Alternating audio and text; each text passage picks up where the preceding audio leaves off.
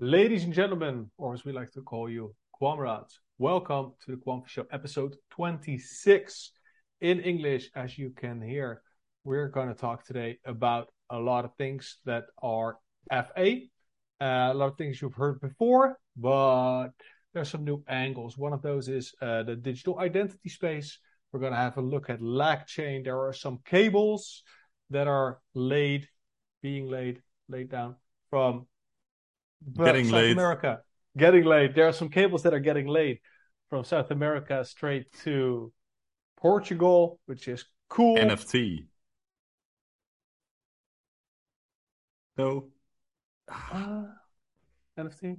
Okay. Ah. Metaverse. We're gonna talk about the metaverse. It needs interoperability, so we're gonna have a look at that. And self-sovereign identity, EPSI. It's got to be a pretty packed episode.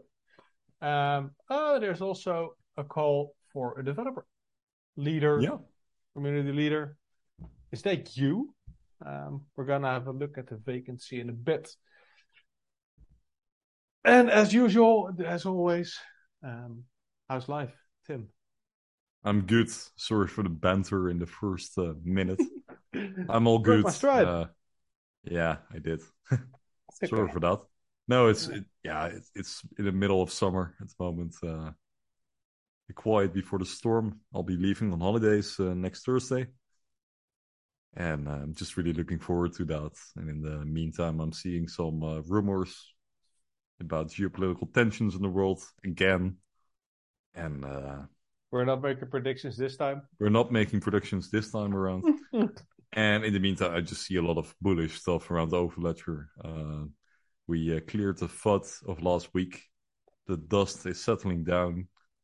And just in general, all the FA posting is continuing. So we're seeing all those random articles again being posted left and right, leads posted left and right, and business as usual. That's me. How are you? Yeah, doing good. It is Tuesday today. Usually we record this on Thursday, but due Yeah. to Tim's travel plans, we decided to move things up a little bit. So yesterday we recorded the Dutch episode, which was actually also a day early. So this is not as current as you might expect. Probably yesterday we had an update, I suspect, or it's coming today. Today's Friday for you guys. So we missed this, but you'll get that next week. But yeah, I'm doing good. I'm at home, so not at my sister's place right now. Did some cleaning today here. Could use a good old clean. And I'm excited to get this episode started. It's going to be pretty packed. It's going to be a little bit of a repeat of what we did yesterday. And Tim and I discussed this prior to the show, and we agreed we're going to mix it up in the future a little bit. So we're going to go pick up the partnership series once again. We are reaching out to guests. We have a couple of ideas. If you guys have suggestions, leave them in the comments. But yeah, talking about the FA, right? The fundamental analysis. We don't do financial advice here. It kind of boils down right now to a couple of things. And one is obviously the financial segment that is hot. And that what I mean with hot is the stablecoin discussion, the CBDCs, obviously. We got the Latin American dollar coming, and that automatically leads us to which networks are connected. And that brings us kind of to partners, but also to the utility side of things, and that being LangChain. LangChain is active. Mainnet went live a couple of weeks ago. There was a lot of chatter on that. This episode is also packed with it once again. And it might seem like, oh, they have LangChain again, but it's really important what they're doing there. And if we zoom in on what is happening with LangChain, there's a couple of things what they're pioneering. One is that they are connecting an entire continent. They're being vocal about it. I mean, EPSI is also a thing, and BSN is a thing, but LangChain is actually vocal, and the rest is a little bit more on the down low. And LangChain is more of a I always find this a little bit retarded to say, but more of the developing countries. So they're not as sophisticated as we are with our infrastructure and the cables and all stuff. So they can actually skip steps. We spoke about this in the past. But what needs to be solved for that to get that right is a couple of things. And these are also the usual suspects, being digital identity, self-sovereign identity, zero-knowledge proofs, and all those interoperability things that revolve around that, which inevitably leads to stable coins, leads to tokenization, and that leads to NFTs. So we're going to talk about that today as well. And that keeps coming back. Same with Oracle. Oracle, we spoke about them last week. From their main account, they were vocal about how Quant is actually taking care of business, which is interesting. Oracle themselves, they just keep pounding out that FA for us, and also having new partnerships. Microsoft being named, Nexi making partnerships with Microsoft. So all the usual suspects just keep coming back and back, but there's always a little bit of a different angle. Hence why we are covering this. Exactly, and the leads are kind of, how would I say that? Accumulating over the years. So we've had the first leads dating way back to the genesis of Quant Network and the ICO and the token generation event back in 2018, 2017 even, really for the very first insiders. And all those leads have been there, kind of, and they just keep accumulating. And that makes it so interesting. And we just talked about this indeed briefly before this episode, and it just boils down to a couple of usual suspects in terms of FA. And that is very interesting on the one hand, but on the other hand, we indeed need to work on getting some extra juice in there and highlighting some more, because there are 26, 27 verticals. And I think, I've said this many times, I think we are way too focused on a certain amount of them, and then that we forget about the rest. But that's for the next time. But what is interesting is, and you are correct, and there are so many things that are happening and going on, but all these sectors are struggling with the same couple of things, and that is that they need to solve for specific problems, and that boils down to the tech, and whether that is DLT or blockchain, and we're going to dive in a little bit. But look at health. Healthcare is really interesting, and that is huge, arguably bigger than finance, because there are simply so many transactions, and security is so important. I mean, you can lose $1 or $2 billion within a business every now and then, it'll be okay. But if you lose like a million patient records, you're gonna have serious problems, and that makes that also that space is really competitive, and it is also very confidential. It's a little bit less transparent than financial, I'd argue, making it more speculative, and that makes it difficult for us to separate the wheat from the chaff, and to present something to you that is both compelling, honest, and also somewhat verifiable. And the juice is thick on some places, but it is really hard to grasp. And they also need the identity bit, and they need the zero knowledge proof bit. And what makes LagChain so interesting is that they are actually creating that, and they're implementing it, because they don't have the same limitations that many other places have. Okay, that is enough of an intro, unless you have to add something. Yeah, we are actually 1 minute above our usual intro time. But indeed, I thought my Quamfi sense was tingling. Yeah. I just want to add one thing. Sense. We need to hashtag that when we have speculation.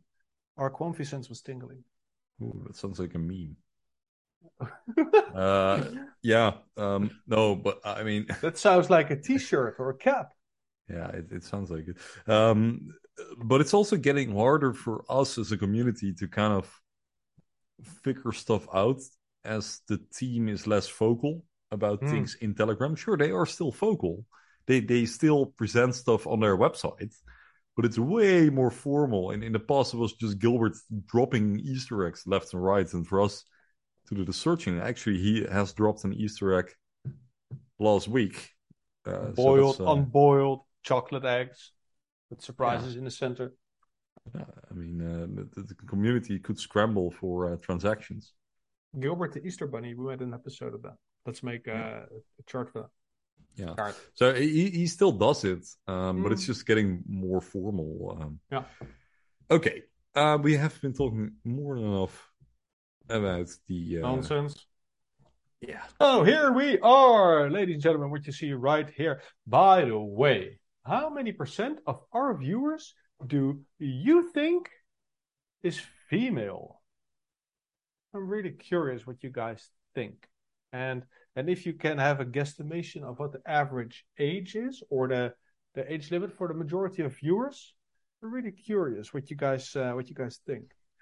So yeah, and that's also kind of relevant for this topic, because what you see here is a tweet by Quant developers, and it reads: "We're looking for someone who can grow Quant Network's developer community and help them make broader and deeper use of our products. You'll become both the owner of all communication with the community externally, but also their voice internally. So you will be actually going inside people's brain, and you will be telling them to build MDApps." No, I'm joking. But they are hiring, and if you think you are qualified, I definitely recommend to go here. There is a link. I will put the link also in the description. And this is a developer relations manager for London, England, and it is a full-time job. Since they fired Colista, they need someone else. Sacked Colista.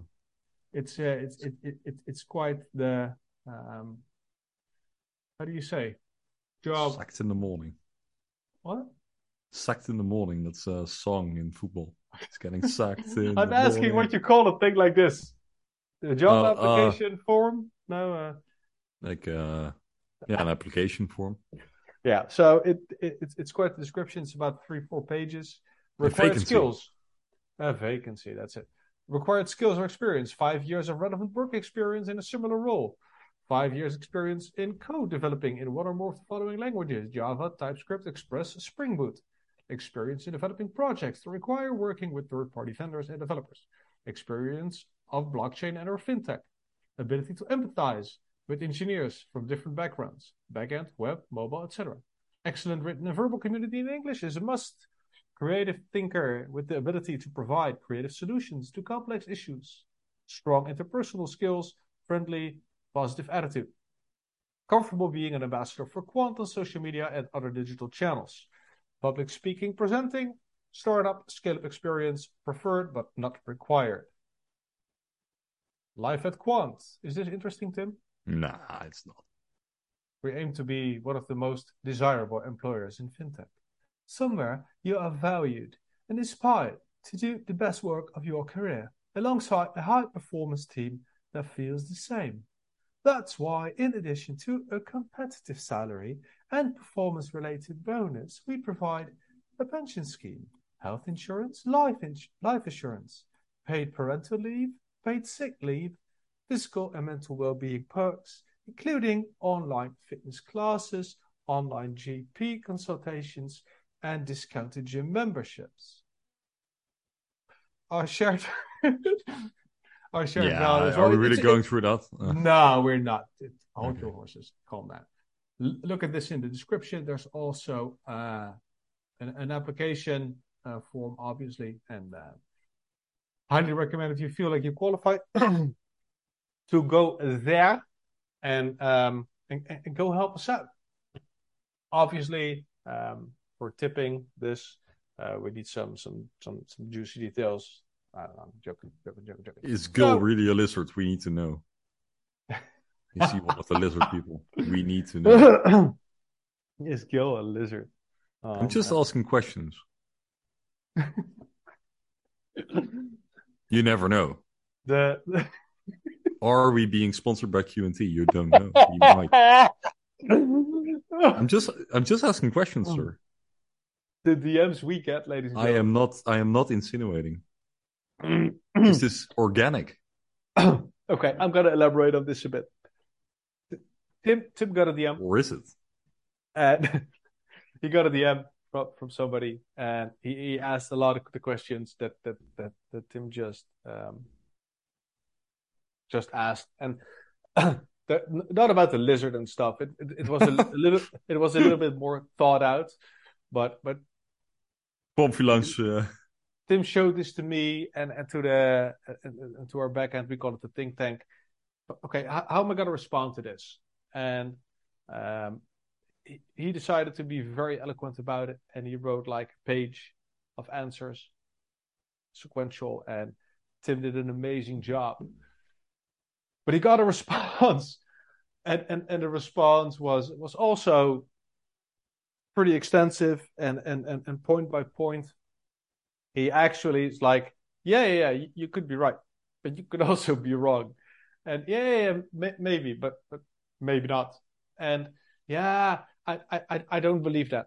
I don't feel that, and that was on topics as token utility partnerships, etc. And it kind of felt like Tim was spreading the teachings of evolution, and the other person was a firm believer of the creation story, and there was a total mismatch in what was happening and what was going on, and it was, well, Tim just alluded to that a little bit, and it made me laugh. I mean, sure, and that is the thing, right? I mean, that person might be right in certain aspects, but that is exactly the risk that we take. That is investing. Yeah. You need to take risk. If you don't take risk, you're never going to make any significant amount of money. No.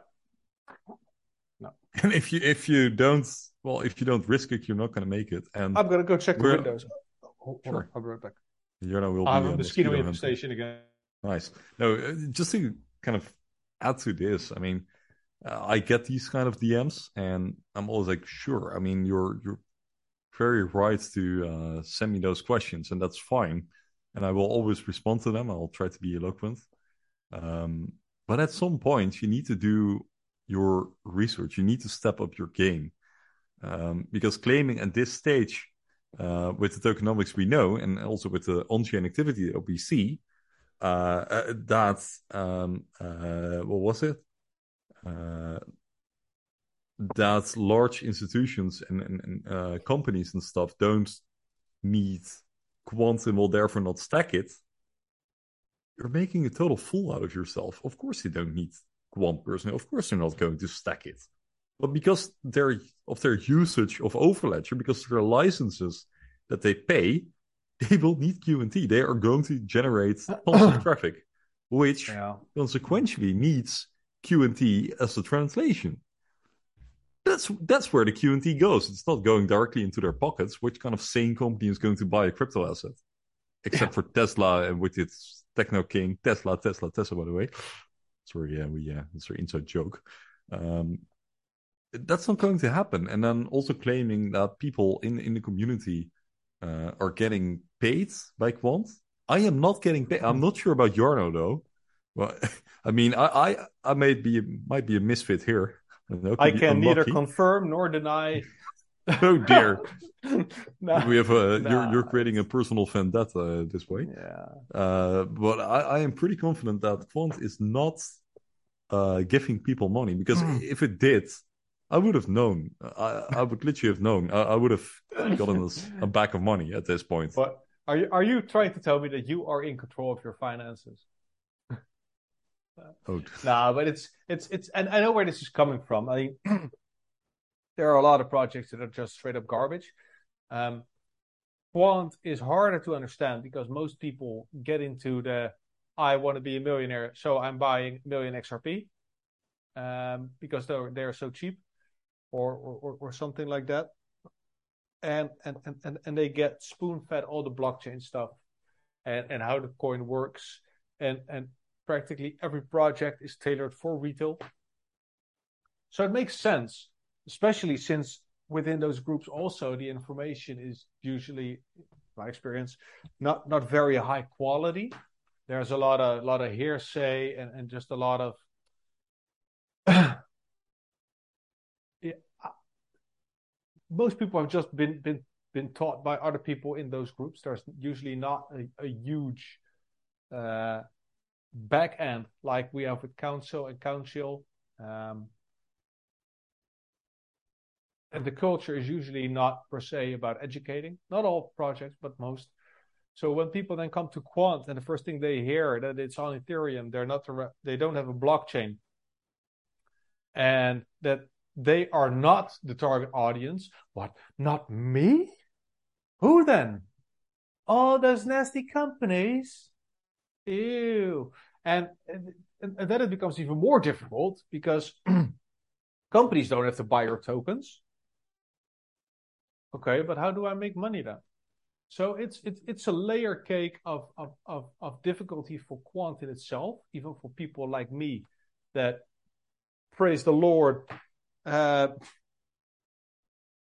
started with quant. Even for me, it was difficult to understand because there are so many different layers to this. And if you got brainwashed by some doggy coin group about what the reality of investing is and the blessings of DeFi, and then you come into the quant community where we all praise Lord Gilbert, our Lord and Savior, the cult where we adore interoperability and we breathe quant and no other tokens are allowed. I literally told the community just shut up and just wait. Yeah. That's not how it works. That's not how it works in crypto. It's usually, hey, we're going to do this. We're going to announce it. And then we're going to do an announcement of the announcement. And it's going to be great. It's going to be the best. Yeah. And then we're not entering, deploying the mainnet. No, we are going to do an exploration phase for the next couple of years.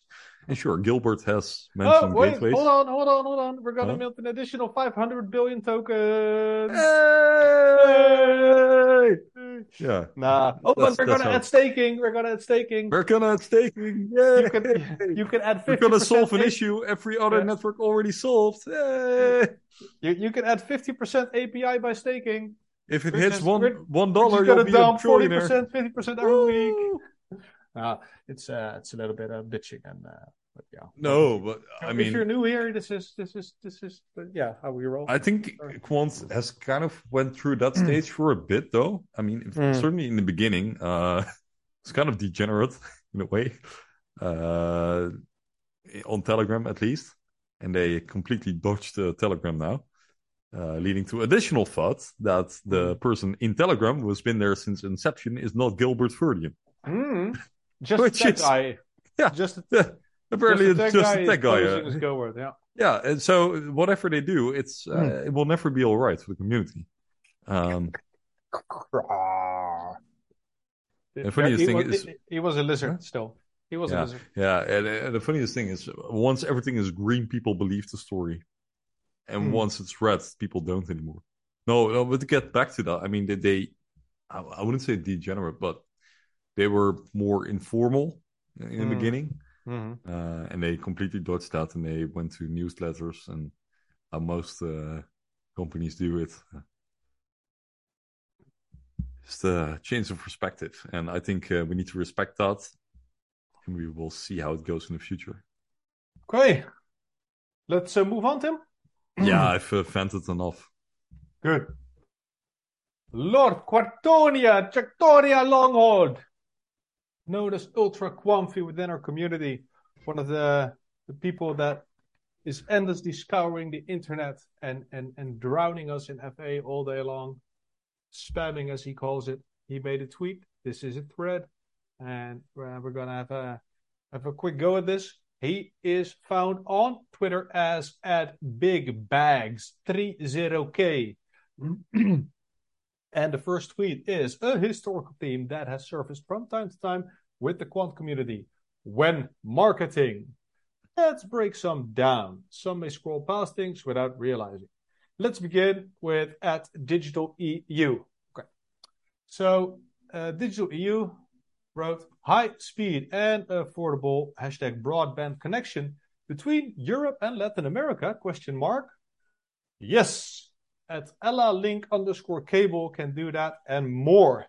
This very first 6,000 kilometer long submarine cable provides a direct data route connecting isolated regions and reaching 65 million users. Read more here. Is this clickable? I forgot. No, it's not. Could have seen that. So that's cool. We're going to continue with the next tweet, and then I'll bring some juice to this. The at Bella program established the at Ella link _ cable connecting EU and LATAM, Latin America, at Red Clara and GEAN, GEANT news. So this is the link. I'll put it in the description. Shaping Europe's digital future. Bella program completes cable construction connecting Europe and Latin America. Next tweet. GEANT, I think you pronounce it like that, and Latin America Research and Education Network, Red Clara, has signed an indefeasible right to use a contract with Ella Link, I'm sorry guys, for a spectrum on its subsea cable system linking Europe to Latin America. So the cable is done. You can see it right here, and we will zoom in a little bit, but it is literally from Brazil to Portugal.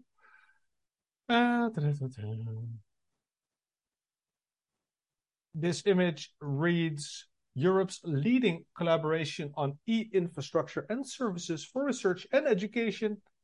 And Red Clara, the Latin American Research and Education Network, today announced the signing of an indefeasible right to use contract with Ella Link for spectrum on a direct submarine cable connecting Europe and Latin America.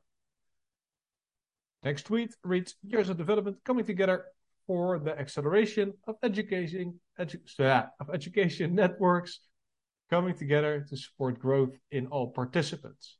And this is about Bella, building the European link to Latin America. This brings us to the at the _IDB, at IDB _lab, the multilateral investment fund, to collaborate under the MOU. You know what that stands for, Tim? MOU? To develop the LAC chain. The MOU? Yeah. No clue. Okay. So the IDB Lab agreement for development of blockchain ecosystem in Latin America.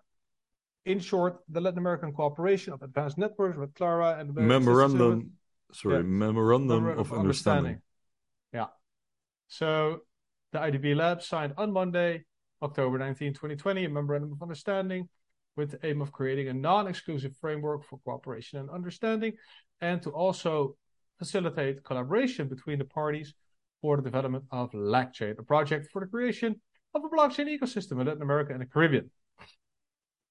So, and this is where it gets more interesting for us, because as you guys know, LACchain uses Quant for interoperability ever since 2021, something like that. A specific article of interest is Article 4, where there is a focus on blockchain infrastructure, blockchain-based identity, and the tokenization of money. And there's an image here reading Article 4, Areas of Cooperation, developing new material, tools, and concepts as blockchain infrastructure, blockchain-based digital identity, and tokenized fiat money. There are other bits. Check out this thread. Guys, bringing a lot of juice to the community. And Quant Network has established a partnership with LACchain for the tokenization of money, enabling money to roam like a mobile phone, also contributing to the leading edge of identity solution, #DID, #VC, #ZKP, #VP. In case you want to take notes, it's in the Twitter thread.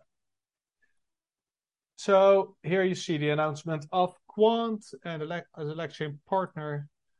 Interoperability effectively allows money, assets, and transactions to roam the same way that your mobile phone roams, says our CEO and founder in the Sunday Times. Future of FinTech report. Yeah. What was that, Tim? No, I just said, yeah. Yeah. Our exciting work with LagChain, pan-regional blockchain initiative in Latin America and the Caribbean, is transforming cross-border payments and supporting financial inclusion.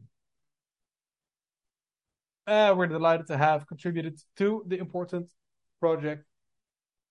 LagChain's ID framework is a set of recommendations for blockchain-based, interoperable, and regulatory compliant digital identifiers, credentials, and wallets. Hashtag the future of finance today. So what I find, because this is a huge thread, so I'm gonna hold off here. Go ahead, Tim. No, what I find interesting, I'm not sure. Could you just scroll down a bit through the thread so I can kind of read what is in there? Obviously, also have Oracle that tweeted about it. I feel like LagChain, and that's also the reason why it's such a recurring theme on the show. Also because we're getting paid by LagChain.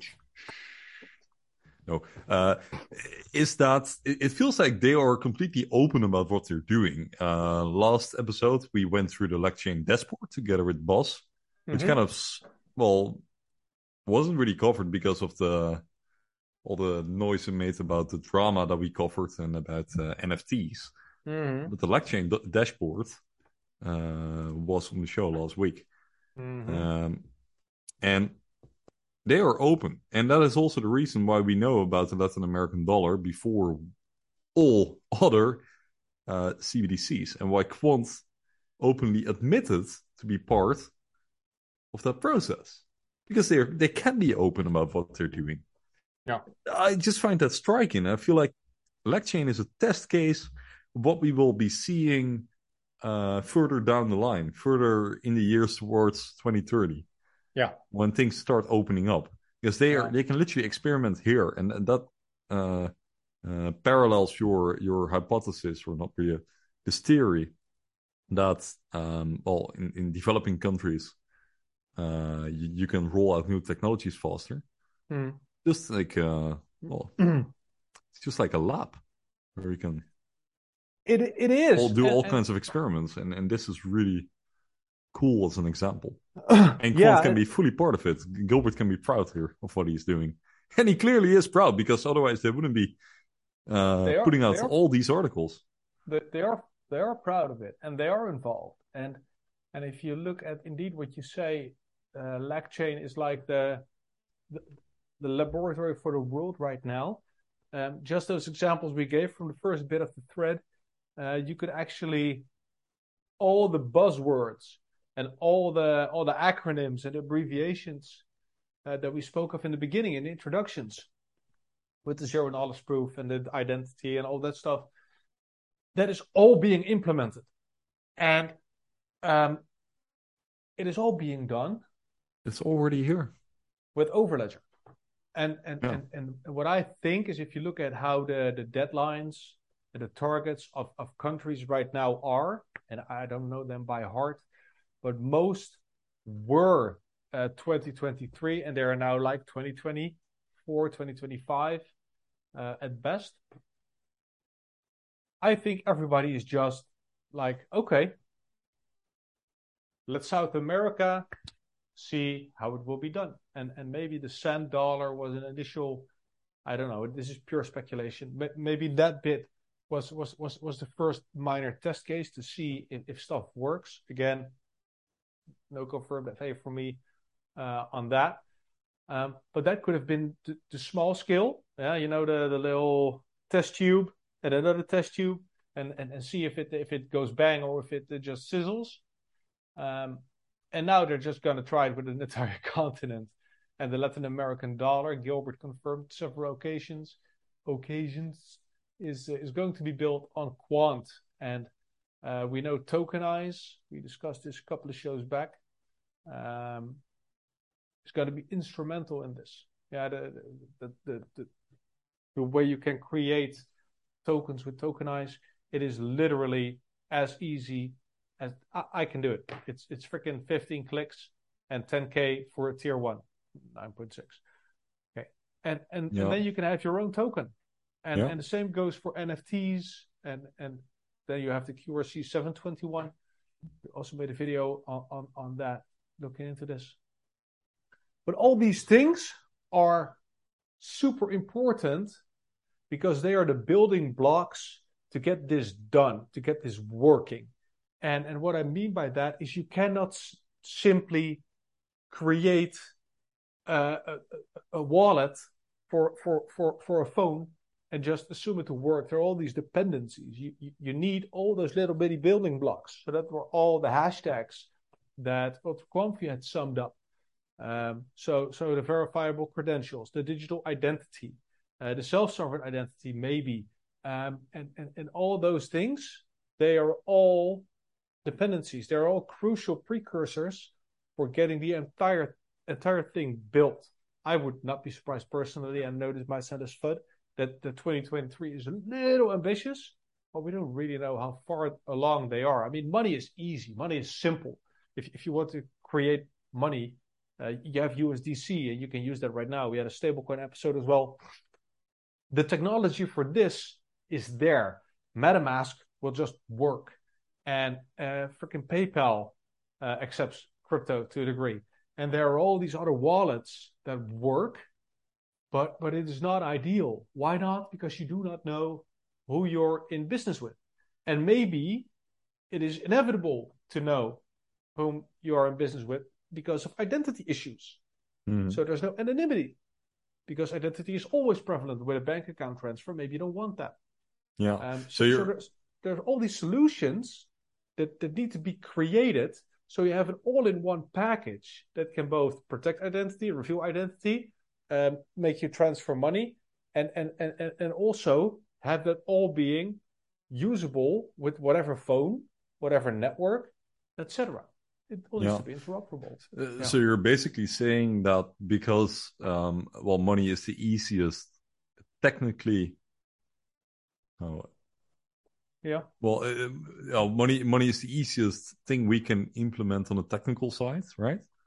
I think it is, and since we have no we do have legal hurdles we need to tackle, but because of the developing continent theory, there will be at least less. They have nothing right now. They pay more to send €50 or $50. They practically need to pay more than they are sending to get money from there to somewhere. So you're basically saying because they have less legal hurdles to tackle, that they can implement it easier, and since money is the easiest tool we can implement on the technical side, this is a very logical step. And it also ties into you went through over the Ella link, the Ella cable for a bit. Could you circle back to that, by the way? Because it shows you something else, and I want to point that out. Nice. This is for the viewers, for the listeners, paint a picture of the world map in your mind. You're doing whatever you're doing. Where do you want to go? Right here, Tim? No, I just want to go to the Ella link, and then we probably have that one website where all the submarine cables are. What do you want? Do you want the world map? Go to the Ella link. Yeah, well, you showed the Ella link. So can we go to the tweet for a bit? I'm so confused. Okay. No. The link, the cable from Brazil to Portugal. You just went over it. Yeah, here. Yes. Yeah, and there's another tweet. If you go down a bit, down, there. This. Yeah. And if you see it, and then you see the picture, and it shows you that there is a direct connection between, I think it's Fortaleza in Brazil and the southern tip of Portugal, and it goes past the Cabo Verde, Cape Verdean Islands. And if you put that in perspective to the world map in all the cables, and that's the other website. Yeah. And then when you zoom in a bit towards the Atlantic Ocean, you can see that there's actually only one cable directly from Europe heading towards South America. Yeah. So... And that is a very practical example of what we are seeing right now. They literally lack the infrastructure. It's all being developed as we speak. Yeah. so this is the Ella link what you see right now, and for the people that are not watching, we have a world map. On the left we have the Canada, the United States, and South America, and on the right we see Africa and Europe, up until Russia, so somewhere over there. That's where we draw the line right now, and Yeah. we only highlighted the Ella link, and you can see there is one single pink line going from South America to Europe. And that is actually the only one. And this is a submerged cable. And I don't know of the size or the technology. I don't find it all that interesting. But this wasn't there maybe 5 or 10 years ago. And it wasn't operational. So all the traffic, see if I can undo this. All the traffic you can see right here that started in Fortaleza, Brazil, that had to go to the United States, that could be done directly. Then it had to be transferred within the United States once again, and then there are all these connections to Europe. So what are the implications of this? Latency, so your ping will be garbage. To give you a practical example, I was sorry, Jarno. Go ahead. Oh, I remember on PlayStation 3 with Battlefield 3, we were a team, right? And some gamers from our team, they were from Brazil. Those guys, when they were jumping around, they had so much pain. That was insane. It went through the roof. But now I'm looking at those cables, so I understand why. It first had to go from Brazil to the US, and then it had to cross the Atlantic. Now it just goes directly to Portugal. Or through the Southern Atlantic, and then you can go to Nigeria. And then from Nigeria, you can go to Ghana, New Guinea, Morocco, Spain, and then to the Netherlands. Yeah. So it was a giant detour. And if you can see this image, I highly recommend looking up the link in the description, because you could actually see all the submerged cables in the world.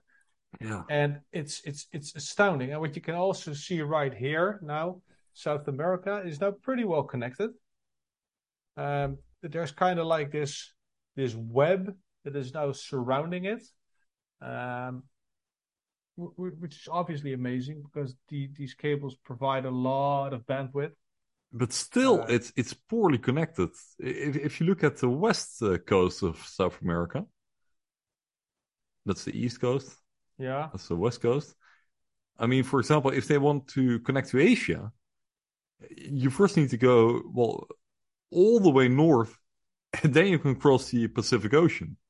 There's not a direct link linking, through the Pacific Ocean towards, all those islands. I don't even know what those islands groups are called. And then towards Australia. There are a ton of cables, then again, from the west coast of the United States straight to Asia, obviously. Asia is invisible because there are so many cables. Yeah. That is literally a web between Japan, Korea, Taiwan, etc. So this is all connected. Oh yeah, this we found also very interesting. You got here the Indian Ocean, and the Indian Ocean is also the Gulf of Aden, full of cables up into all the straits and the Mediterranean and stuff. The Red Sea is literally red because of all the cables that run through it. Yeah, so there's a lot of connecting going on, and this is also really interesting because if you look at Russia, Russia is not connected. Well, it is connected, but not as much. There's one gray connection cable moving around Russia, and that doesn't even seem to connect to Canada. It just appears to connect to the Asian countries. And it also stops in Scandinavia. Yeah. I don't know what that is testimony to. I just found it interesting that is kind of it. Yeah. And obviously, what you do on land, and I don't know the capacity of this cable, but that just struck me as odd that there are so few connections there, whilst the United States is and Europe, nearly every country appears to have, every coastal country has multiple connections to all these difficult networks. But these cables, people, don't be fooled. This is your internet. And even if you think that you have a wireless phone, those cables are needed. Yes, we have satellite and you can use satellite to a degree, but there's always constraints with bandwidth. Same as with your Wi-Fi. If you connect 50 devices, your internet will have issues. Yeah. And sometimes even less. There are so many downsides to wireless connections for things. That's also why all the payment apps on phones work if you do not have a cell reception. You can just pay with your phone regardless. Not if your battery is empty, of course. But all the Dutch payment apps, at least, you can use them when you have no internet connection. And it will just cache the payment on your phone as well, and it will send it through regardless. It's fascinating. Can we? Yeah. I'm just really. This is kind of interesting still, and then we'll quit the stuff about the cables. Can you zoom in on like the Eastern Sea, like near Scandinavia, towards Russia, like with Kaliningrad and stuff? Is there a connection between Kaliningrad and Russia? I'm wondering. I don't know where Kaliningrad is, dude. It's next to Poland and Lithuania. It's a little part of Russia. Yeah. Okay. Yeah, that's connected. So there's a direct connection because that's whole part is Russia, and then it's really completely landlocked in between Poland and Lithuania, but they do have a connection apparently through the sea. Interesting stuff. So even there, they are reliant on cables that run through the sea. Interesting. Okay, enough about cables. Although we did have this little part yesterday, as in the Dutch episode, we were talking about wireless internet. And then Paul Krugman, I'm not sure if that's in this episode. he made that prediction back in the 90s that it would be a disaster. Hold on. Yeah. Okay. No, I mean, we might skip over it. It's a bit of a redundant part. We just made the example that things don't always play out as they do. Let's see. Yeah, it's a bit of a repeat of the Dutch episode at this point, but it's still interesting, I think. That's okay. Yeah, I was in the meantime looking, hiding away his holiday pictures. Yeah. So, Mr. Paul Krugman, Nobel Prize winning economist, said by 2005 or so, it will become clear that the internet's impact on the economy has been no greater than the fax machines. Also credit Council for this, by the way.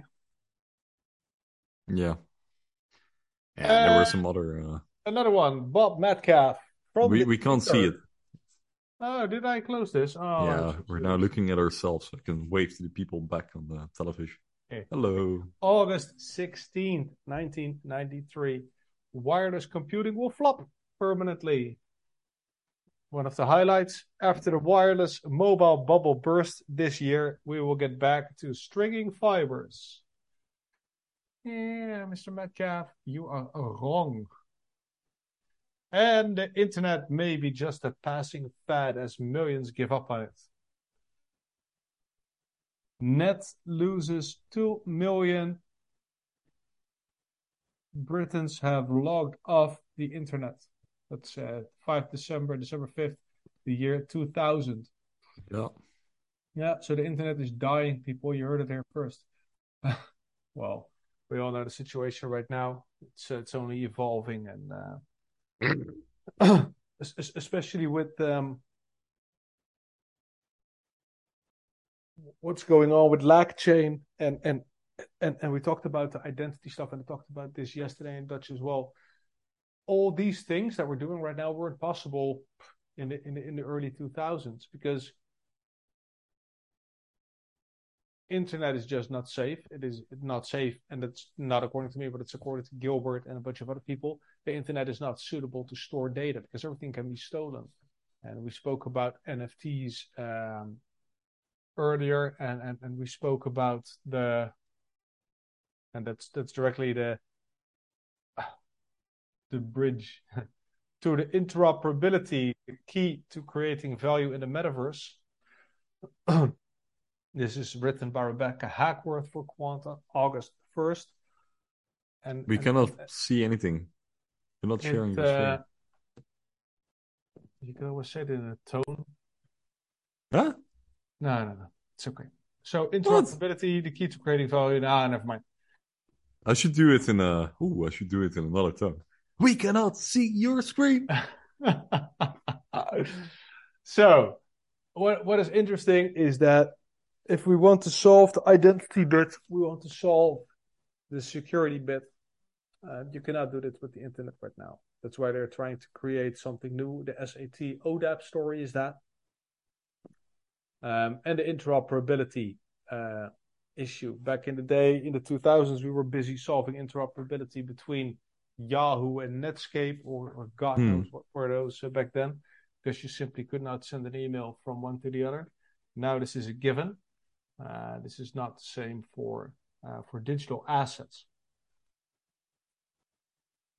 Thanks to blockchain, thanks to DLT right now, we can do a lot more security-wise. So we can put a lot more things on the internet without it getting stolen. And that's one of the things that NFT could solve in the future. I know that some community members, for instance, Galileo, are actually creating the NFTs for the physical world. I know of some people that are busy creating NFTs for music. And NFTs in this case is not a picture of a monkey, but NFT can be whatever you want. You can simply code it to do whatever you want. And that is what is also happening with LACchain and creating of digital identity. Those will be NFTs in a way. And those NFTs can be programmed, and you can do whatever you want to do. But it needs to be interoperable. QRC 721 will do that. And it needs blockchain to live on. It needs security. And the benefit of blockchain over the internet is everyone, and I gave the example yesterday of me making a very pretty picture of my dog. It's my picture, and it is my dog. But if Tim finds that picture and he publishes it somewhere, my dog is just my property. He has no legal rights as a legal entity as a human does. So he can just sell that picture after he threw one filter over it, and that will be that. And I have to prove that the picture is mine for all the money he makes from that. In the future, you have your digital identity. And Rebecca will talk about this in a bit, and I'll show you what I'm on about. But there will be several identities. You will have your government identity, and you will have your maybe internet or whatever identity. And everything you do on the internet, probably that will be an overstatement, but just about everything will be tied to your account. So that will solve a lot of problems and create a lot of problems. But at least if I create value, for instance, the Quanfi show in this case, if this is tied to Tim's and my identity, anybody can use our content. They are free to do so. But you cannot do this without leaving a trail that says, this is Jarno's, this is Tim's. And if we talk Metaverse, this becomes even more important, because then we're going to talk about everything needs to be interoperable with everything. And that means that you can potentially, for a simple example, use this thing from a certain game. Yesterday, I gave the example of the AWP, Dragon Lore from Counter-Strike. Why can you not use that skin in Player Unknown's Battleground, for instance, where you also have an AWM? It's a little bit different, but it's the same. Why can't you use it there? And that's because they have all these silos and these ecosystems. And we touched on that extensively in other episodes. But right now, people don't want to share their shit.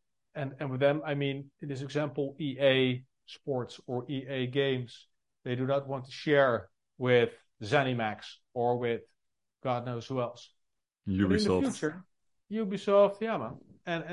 And rightfully so.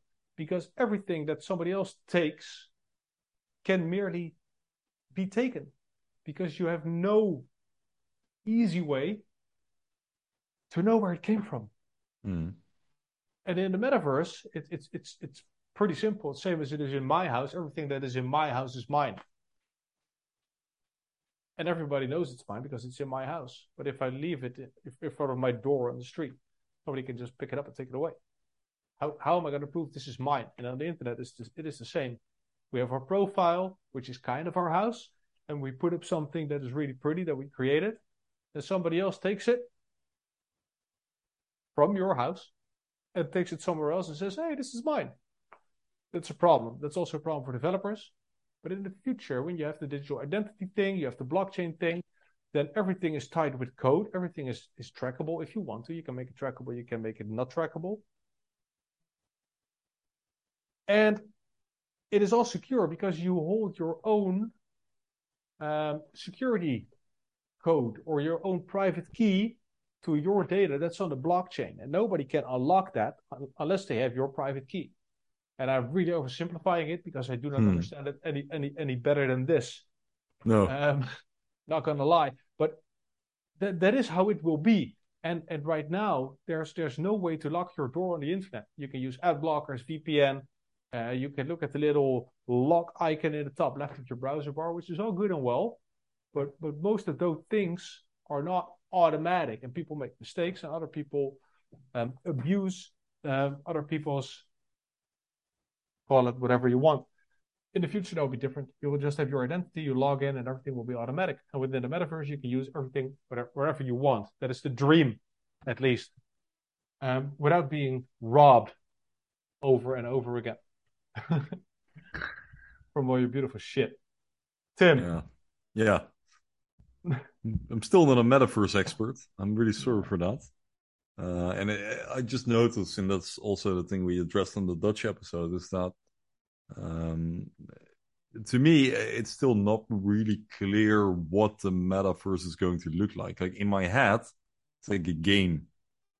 I talked about the PlayStation Home example, and we also gave the Google Glass as example because those applications have been there for what, 10 years in case of the Google Glass, and at least 14 years, I think, with PlayStation Home. I remember now. You can also do that with your camera. You can point it at something, and it will just scan it.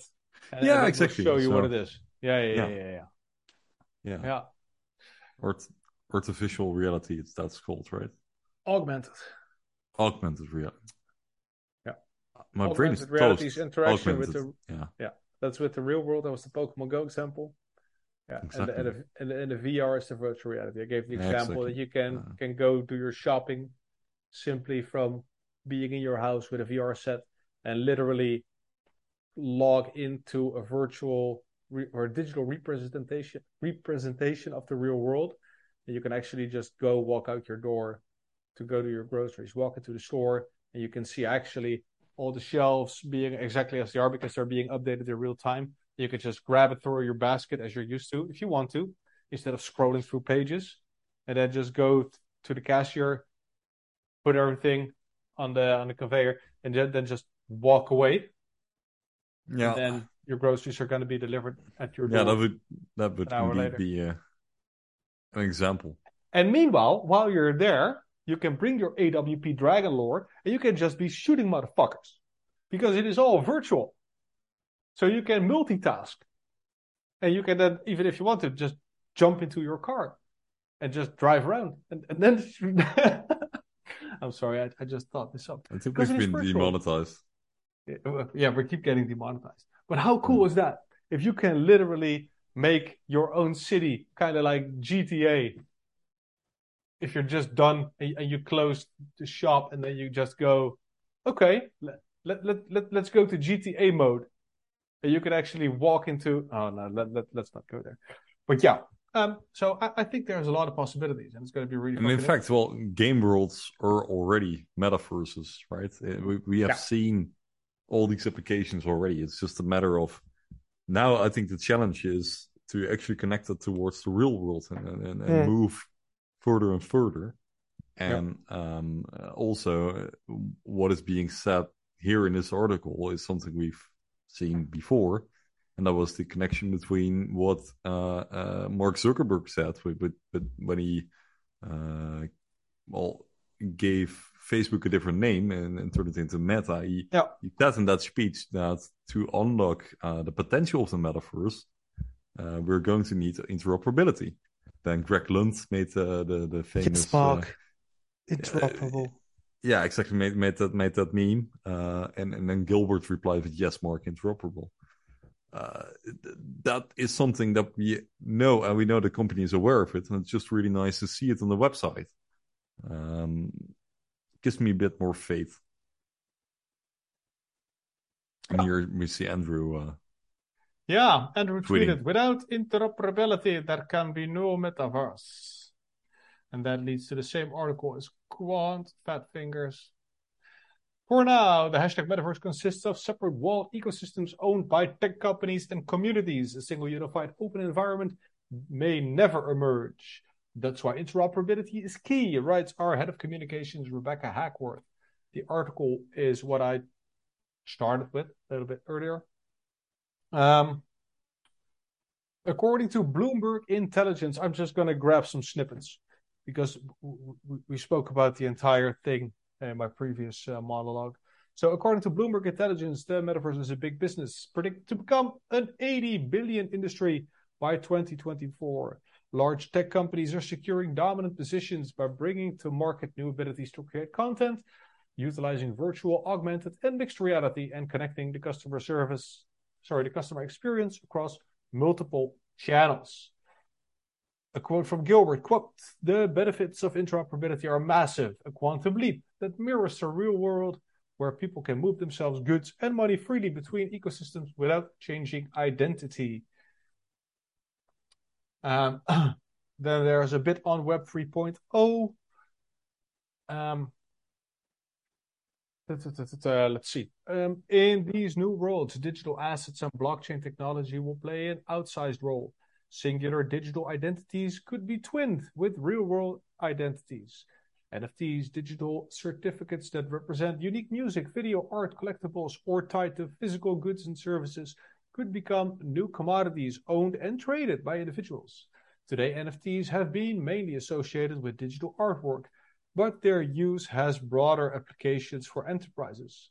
They could protect and digitize financial instruments, provide controls to patients to manage their health records, and convert intellectual property to monetize digital and non-tangible assets in new ways. Non-tangible assets, sorry for that. Then there's a bit on balancing verified credentials and the need for privacy. This is also really interesting. It reads, the key to bringing this vision to life is verifiable credentials. So those are the VC from the hashtag in the tweet from Milton Quamfi. Digital identities and transactions that can be cryptographically checked and assured. Gilbert Verdian says verifiable credentials ensure that the NFT you buy, whether it's a digital artwork or a financial instrument like a bond, is authentic and the seller is legitimate. This works to prevent fraud and builds confidence in these new platforms. Zero-knowledge proof using cryptography to balance verification and protect individual privacy will also help build the metaverse in a scalable manner. Then a bit on walled gardens. What is interesting is some of us are actively working on these challenges. Overledger's tokenized API creates digital assets designed for interoperability that can transact across different DLTs. Like an email sent between Gmail and Outlook, an interoperable NFT could move from one big tech metaverse to another. Likewise, an interoperable stablecoin could be used for payments across platforms between disparate geographies. It may be years before we see the metaverse as ubiquitous as the internet, and for now, there is little financial incentive or international standards that compel large companies to create an open platform. However, in the interim, we have mini empires. We can utilize interoperable digital assets and payments to help individuals have a more portable and seamless experience. Yeah. These were some highlights from this article. I highly recommend going through the entire thing. Yeah. And before we move, yes. Just one remark, and I find it interesting that they say that currently there are not really big players in the game. Oh, my light! Haha! This is an Easter egg for the people watching the video. It's very interesting. But you just told everybody. Yeah. Tim has a smart home, and it is so smart that it just shuts itself off every time the time expires. Yeah. I'm sorry. I love those This is the tech things. metaverse, Jarno. This is the Yeah, metaverse in live action. No, I but do I do love that shit, but I hate it when it doesn't do what it's supposed to do, and this to me would be unacceptably annoying. this is the metaverse. I do it on my phone and I control the real world. No, man, I just hacked your shit. Fair. The fact that you have doubts is just Uh, yeah, priceless. might be Move true, on, might carry be on, not carry on, true. carry on, carry on, carry on. But they say that there are currently mini empires, and sure, that's Mm-hmm. true. I think they're hinting at the crypto world where we have all those, how do you say, those metaverse games and stuff. But also the big players are stepping in, I think right? he's hinting at the much bigger companies. I think he's hinting at Apple, Microsoft, Facebook. Google.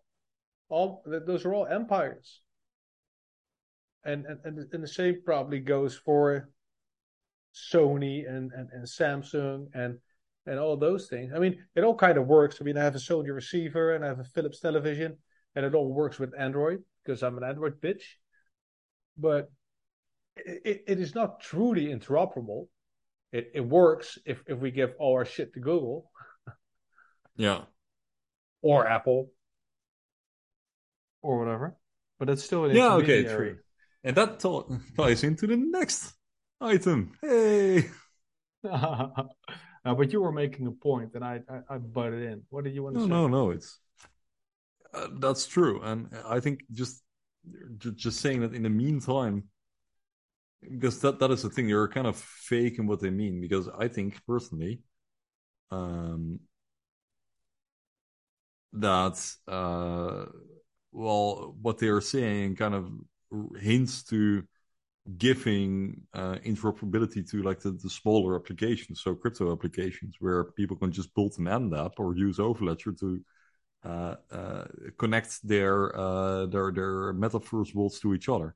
And at some point, it will probably be key that all those companies, the big companies, which have incentives to protect their walled gardens, their Mm-hmm. ecosystems.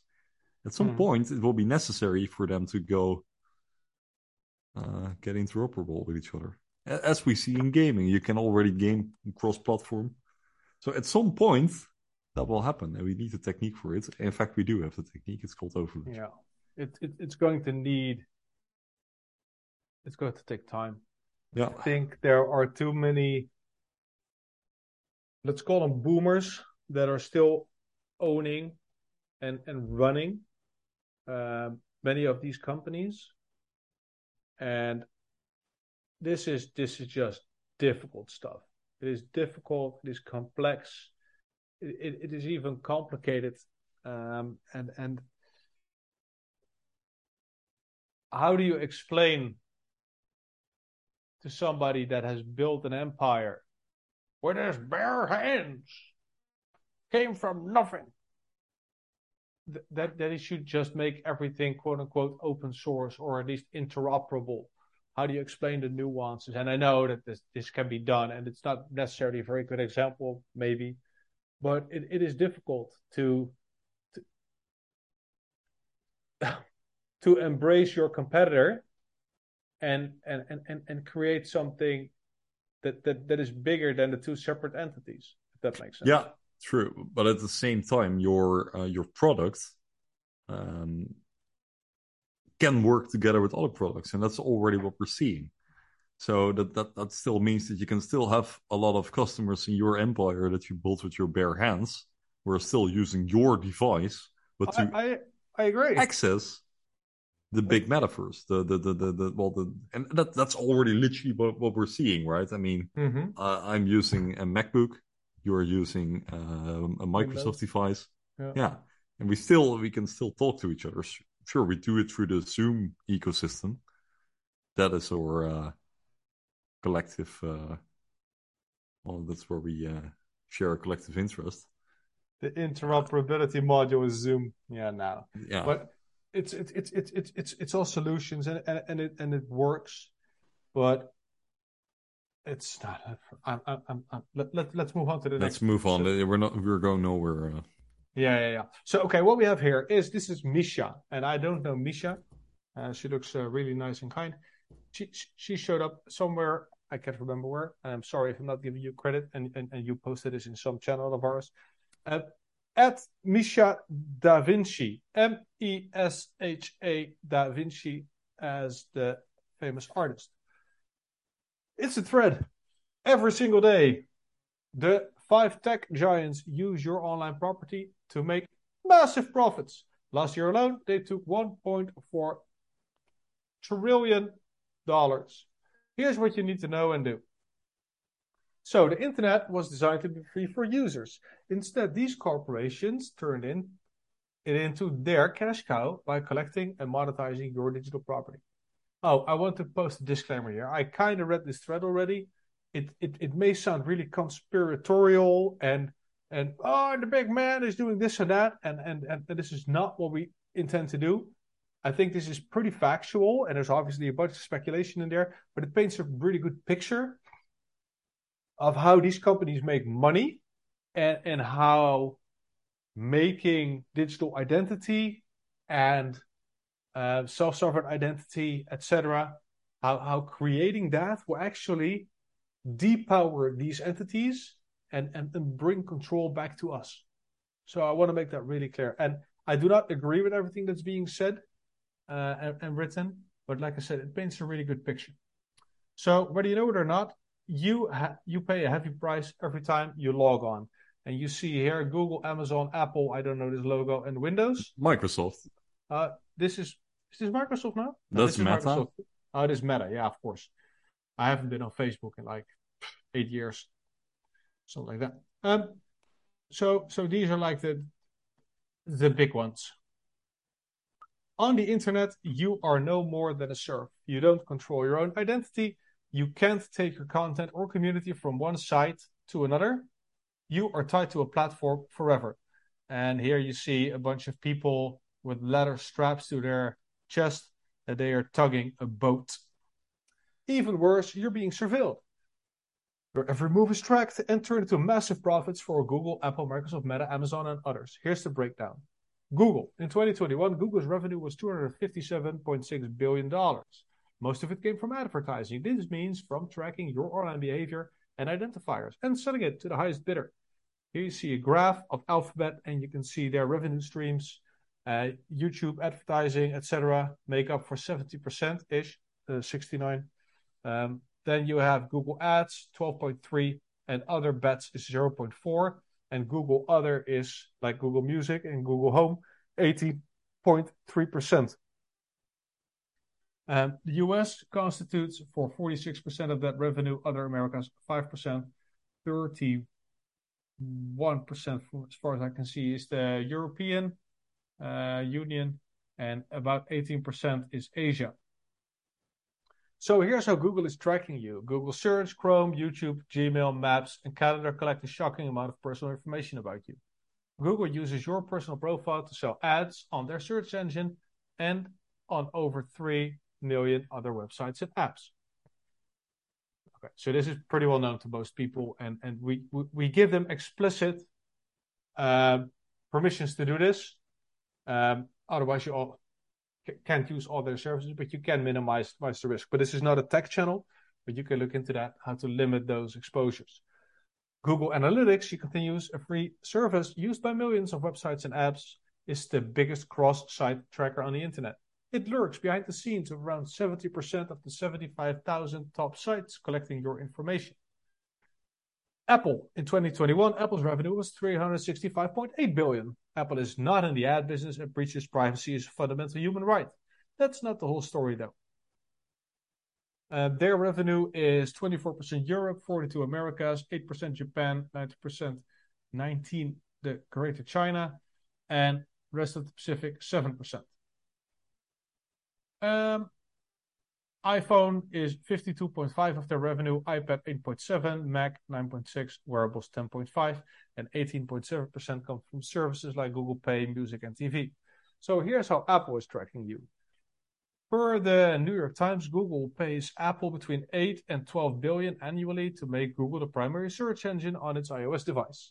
In 2022, this amount is estimated to be 20 billion. Microsoft revenue 168 billion. They only made 10 billion in ad revenue, but that's changing. So that is picking up. Microsoft Azure is being named. I'm going through this a little bit quicker now. Here's how Microsoft will be tracking you. They've been assembling a formidable empire in the ad tech space and have multiple ways to access your data. LinkedIn, Xbox, Azure, Bing, Edge, and more. Brands will soon be able to advertise in Xbox. Meta's revenue was 117 billion, almost all of it from advertising. 117 billion from advertising. It's astounding. Anything you do on Facebook, Instagram, WhatsApp, the sign in with Facebook button, from metadata, browser, active data, photos, location, and camera, and metapixel used for retargeting is on over 8 billion sites. Amazon, 469.8 billion, gather data about your preferences so that they can sell you stuff on Amazon. Well, that's also not a surprise. Your purchases, reading habits on Kindle, Prime Video, requests on Alexa, and even more, and even home visitors from Ring. Their software is so good at prediction that third parties hire its algorithms at Amazon Forecast. Some will argue that tech companies created the tech and rightfully own it, but the internet was built with taxpayer dollars. Big tech only owns the application layer that runs on top of free internet protocols. And she has a threat to how the internet works. Security is a real concern. Centralized databases are easy targets. Big tech is responsible for major data breaches and the loss of billions of records. There's a graph here. Microsoft, LinkedIn, Meta, Facebook were involved in the biggest data breaches last year. Another graph with some alarming numbers. In Web3, genius innovators and developers are working around the clock, building an internet that works for all of us. Here's a viral thread from a visionary VC, C. Dixon, that explains the importance of Web3. Another link. I'll retweet this. I find this interesting. And Web3 is not just an improved version of the surveillance internet created by the tech giant. It's a whole new paradigm. In Web3, you are no longer a mere digital serf. I love these wordings. It's so... Put on your tinfoil hats, ladies and gentlemen. But it is true. You are the owner of your identity, content, data, and more. And this is what this was all about. Yeah, the rest before here were just the foundation. So you have a little bit of an idea how we are being abused. So Web 1 was read and read only. Web 2 was read and write. And Web 3 will be ownership, reading and writing. That's kind of like the long and short, according to this woman. NFTs realign the power dynamic for artists, creatives, and small businesses. DAOs transform how companies are owned and structured. Decentralized social apps let you own your identity and community. DeFi removes banks and institutions from financial transactions and services. Yeah. And DIDs, decentralized identifiers, let you issue and control your own identity. But you can sit and wait for this new internet you can't sit and wait for it to unfold. You must learn, use the tech, use the free resources, partnering, blah, blah, blah. That's all, folks. Okay. So she actually highlights a few interesting things. Those are interesting. She talks about the NFTs and how they are being used, and how DeFi and decentralized identifiers can help you out. Yeah. If we go back to what Rebecca Hackworth wrote, it's kind of in line with what they say, but it's a little bit less on the aluminium side of things. But there's a lot of consensus in this space, and one of the things is we don't own our own fucking shit, and I don't want to sound like an aluminium head myself. But it is a problem, and that needs to be solved. And a lot of people are scared. So basically, you're saying that the platform economy, the gig economy, is actually just benefiting big tech. Yeah. And the next iteration of all the gig or platform economy, whatever you call it, is that we take matters into our own hands and start building like the internet was supposed to, and not on the application layer that big tech is laying out. Yeah. That's basically what it boils down to, right? Yeah, but let me give an example. When I look at my feed on Twitter, my feed where I'm being fed, where somebody shoves information down my throat that they want me to see, that I supposedly, quote unquote, signed up for. You love it. It's your guilty pleasure. To all the people that I follow.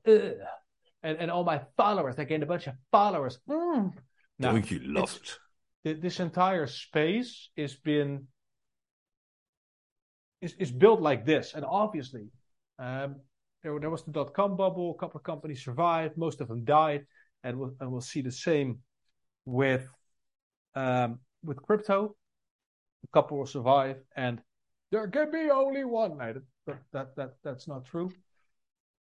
But people want to make money. And if you give them power and you give them the room to make money, they will make more money. And regulation is always catching up. So there's a problem. So the big tech companies, they permitted themselves a lot. And they went with don't ask for permission, but beg for forgiveness strategy. They didn't go to the lawgivers preemptively. Hey man, we want to store everybody's data for a little bit. Then we run an algorithm and then we sell it so we can just swamp people with advertisements. No, they just fucking did it. And then somebody stood up like, hey, what's going on here? And now there's a big problem. In the future, advertisement won't go away.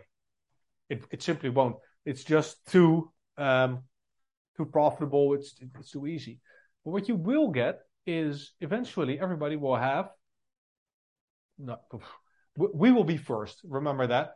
And you will own your own online identity. And you will have the possibility to choose what you're being targeted with.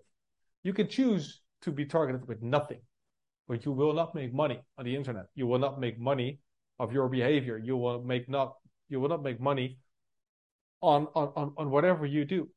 But they won't have anything of you. They won't have any of your data because you're just going to have a window with a bunch of checkboxes of what is visible to whom at what point.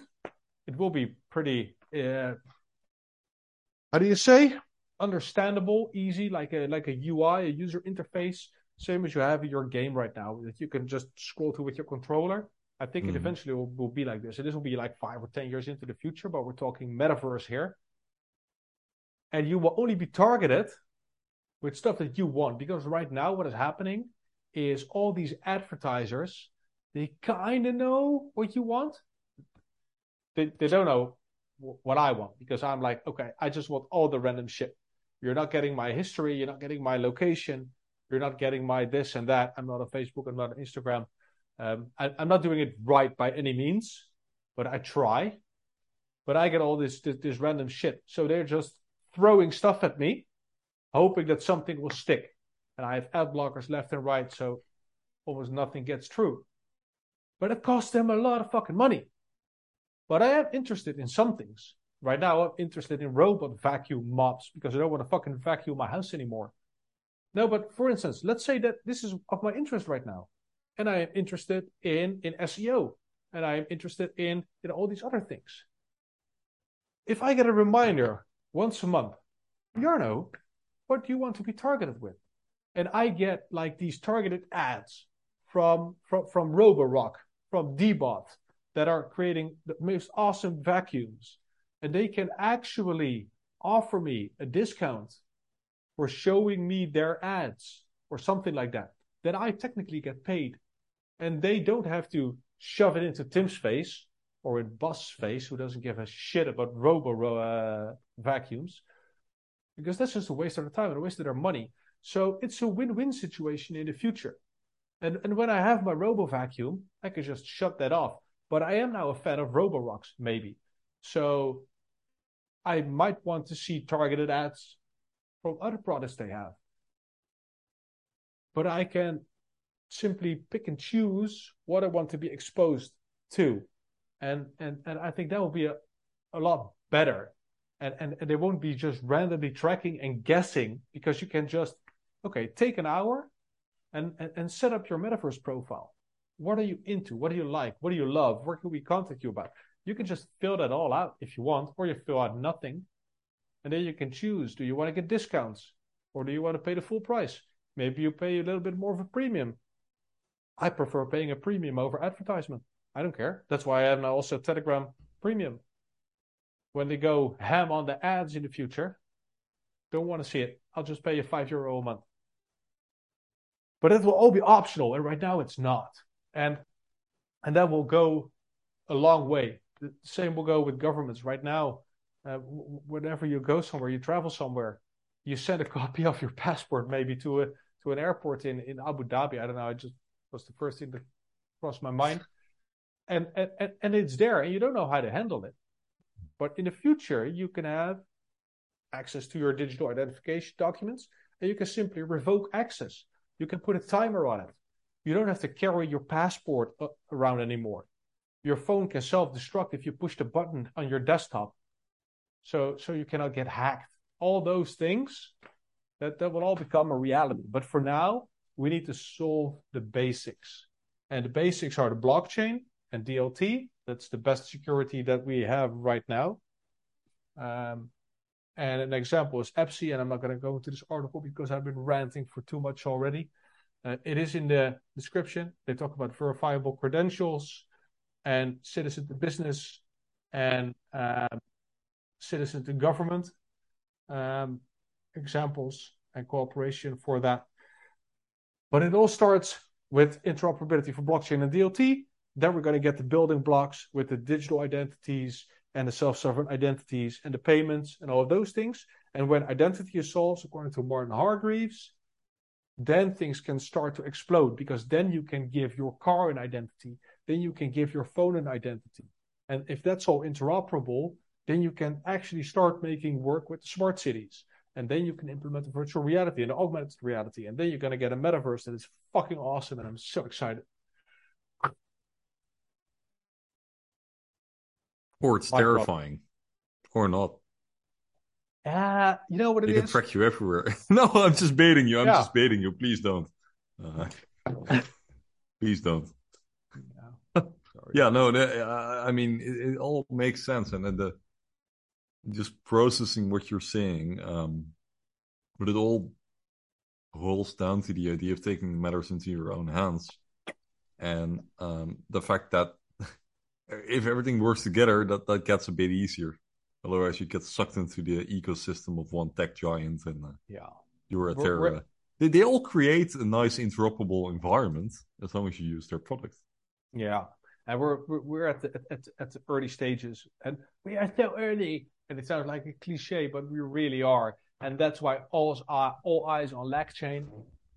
That's why LangChain and Quant are getting a lot of clout right now and a lot of exposure. There's a lot of big companies doing things. Sorry? A lot of companies are seeing this, and they are jumping silently into this trend. Even the Dutch government, and I gave this example before, was in 2016 already trying to solve identity on passports on mobile phones. Even my parents, they talked. I brought them to the airport last week, and they were like, "Why isn't our passport on our phone?" You can contribute to the beta, but yeah, it's possible for sure. Oh, okay. Yeah, there's some beta testing going on. I also need to do this, but yeah, indeed. And if your parents are like, okay, why isn't this? Then it's fucking time, or it's a top signal. But no. Hey, don't disrespect my parents like that. Yeah, no, but it's definitely time, and people are ready, and everybody's talking cashless. That will take a little bit longer. It will happen, but the identity stuff. Why the hell would you want a passport? I mean, a passport costs about between 70 and 100 euros ish in the Netherlands, and it has a validity for 10 years. It used to be 5, now it's 10 if I'm not mistaken. But it costs a lot of money to keep those things from getting forged and all those things, and also issuing those things and creating them. I can tell you, it costs a hell of a lot more than 100 euros to create a passport. I'm sure of it. I'm pretty sure of it, because there's so much tech in that already, and for many different purposes. But if you can just chuck that on a mobile phone, Not even on a mobile phone. You can have an entry on the blockchain, and you can have decentralized databases that store the information, also encrypted, obviously. Or you can store it on your own computer if you're paranoid. Wouldn't do that, but that's a possibility. You can put it on an NFC, near field communication tag. Those things existed already 15 years ago. You can just program them. I had them all around my house. When I go to bed, I scanned my phone and it will turn off the Bluetooth, turn off the Wi-Fi, turn on my alarm clock, and all those things. Did it all with one swipe. And those things you can do already. You can have them implanted in your hands. So you can have your documents implanted wherever you want. If you want. But yeah, that's the future. And it sounds scary to a lot of people. It looks like magic to a lot. And I'm just dreaming of it. I have no fucking clue what I'm talking about, not gonna lie. But I can feel it. I'm passionate about it. And the future like this will take a lot fucking longer without Quant.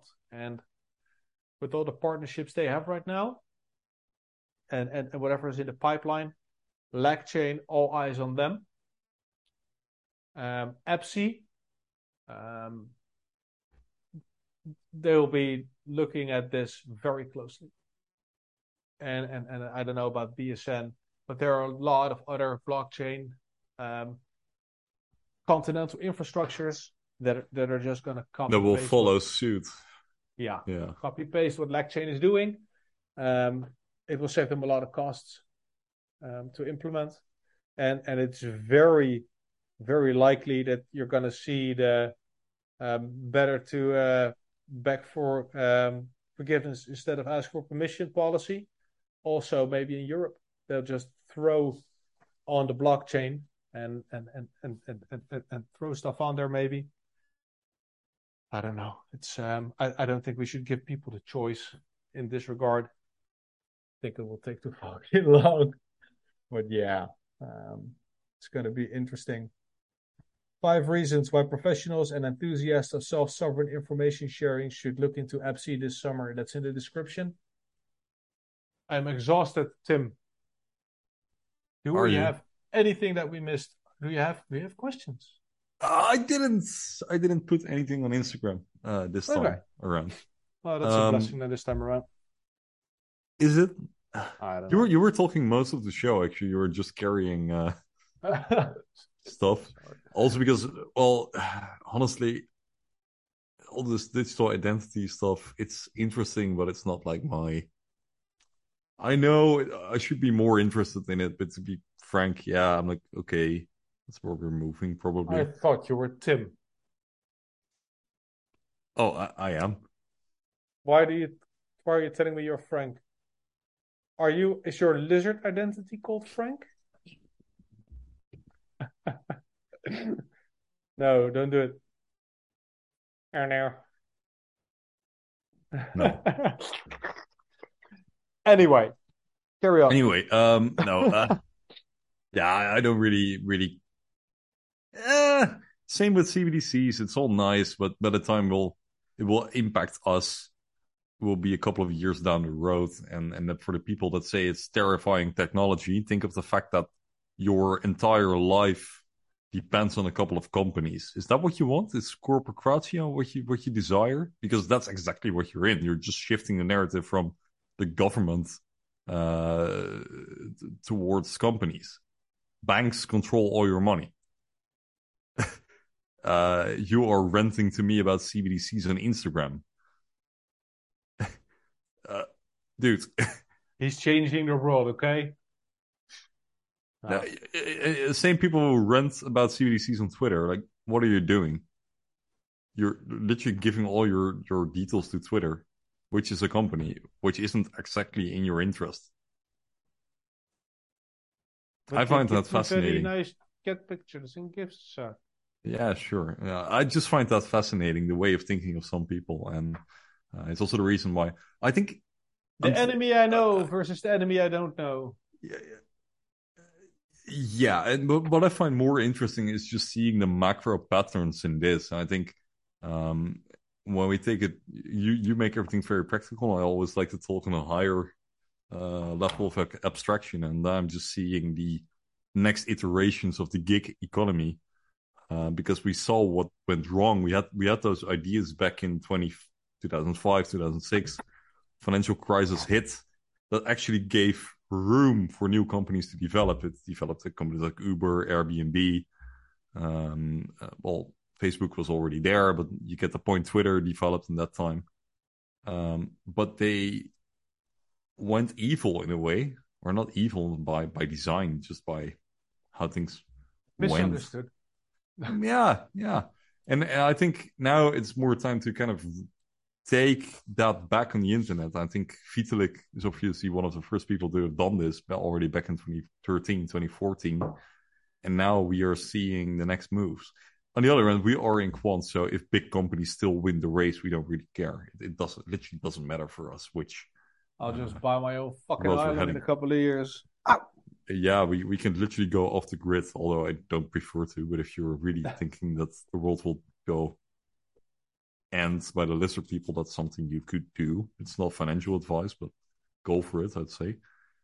So yeah, that's kind of the show. And I don't really have anything to bring anymore. I don't have any questions. I didn't specifically notice a lot, and because we are recording on the Tuesday, and the last episode of last Thursday has been out now for a couple of days. It actually performed really well, I must say. I put it out on Twitter, on Instagram. I hit up my old friend Nagato, who helped me spread it. And a lot of people actually watched the video, which is very exciting because I think it's helpful that people saw what we were talking about, that people understand what kind of FUD there was last week, what caused that dip, and why it was so serious, because it was someone from customer support with a very serious background telling that. But also how it got debunked. And we did manage to show you the emails without it starting to live their own life on the internet. I think that's a very good thing of the community, and it deserves a compliment to us all, because we managed to show what happened without documents swerving the internet and fodders coming left and right. So yeah, that's a good thing. And that's all. I hope this video will do just as well. I see Jarlan just listening to my talk, and I'm kind of empty at this stage. Yeah, and you're gonna see some suggested videos in the end, and maybe something that you're interested in. Let us know, please. Yeah. Are you a boy? Are you a girl? How many people? How many percent is male versus female, or doesn't care, or does care but doesn't want to say? Curious. What do you think the average age is, or the range? I'm curious what you guys think. Yeah. Yeah. Also, don't forget to like. Don't forget to follow us. Click on the notification bell, and do it on any platform. If you're on Spotify, it helps us out. If you follow us there, if you're on Deezer, show everywhere. Follow us there. If you're on Twitter, make sure to give us a follow. Just show some love. I cannot force you to do it, but I would really appreciate it if you did that, because it helps the show.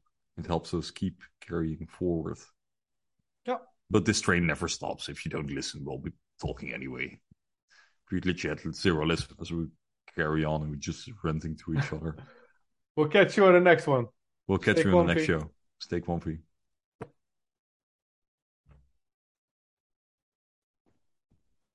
Top.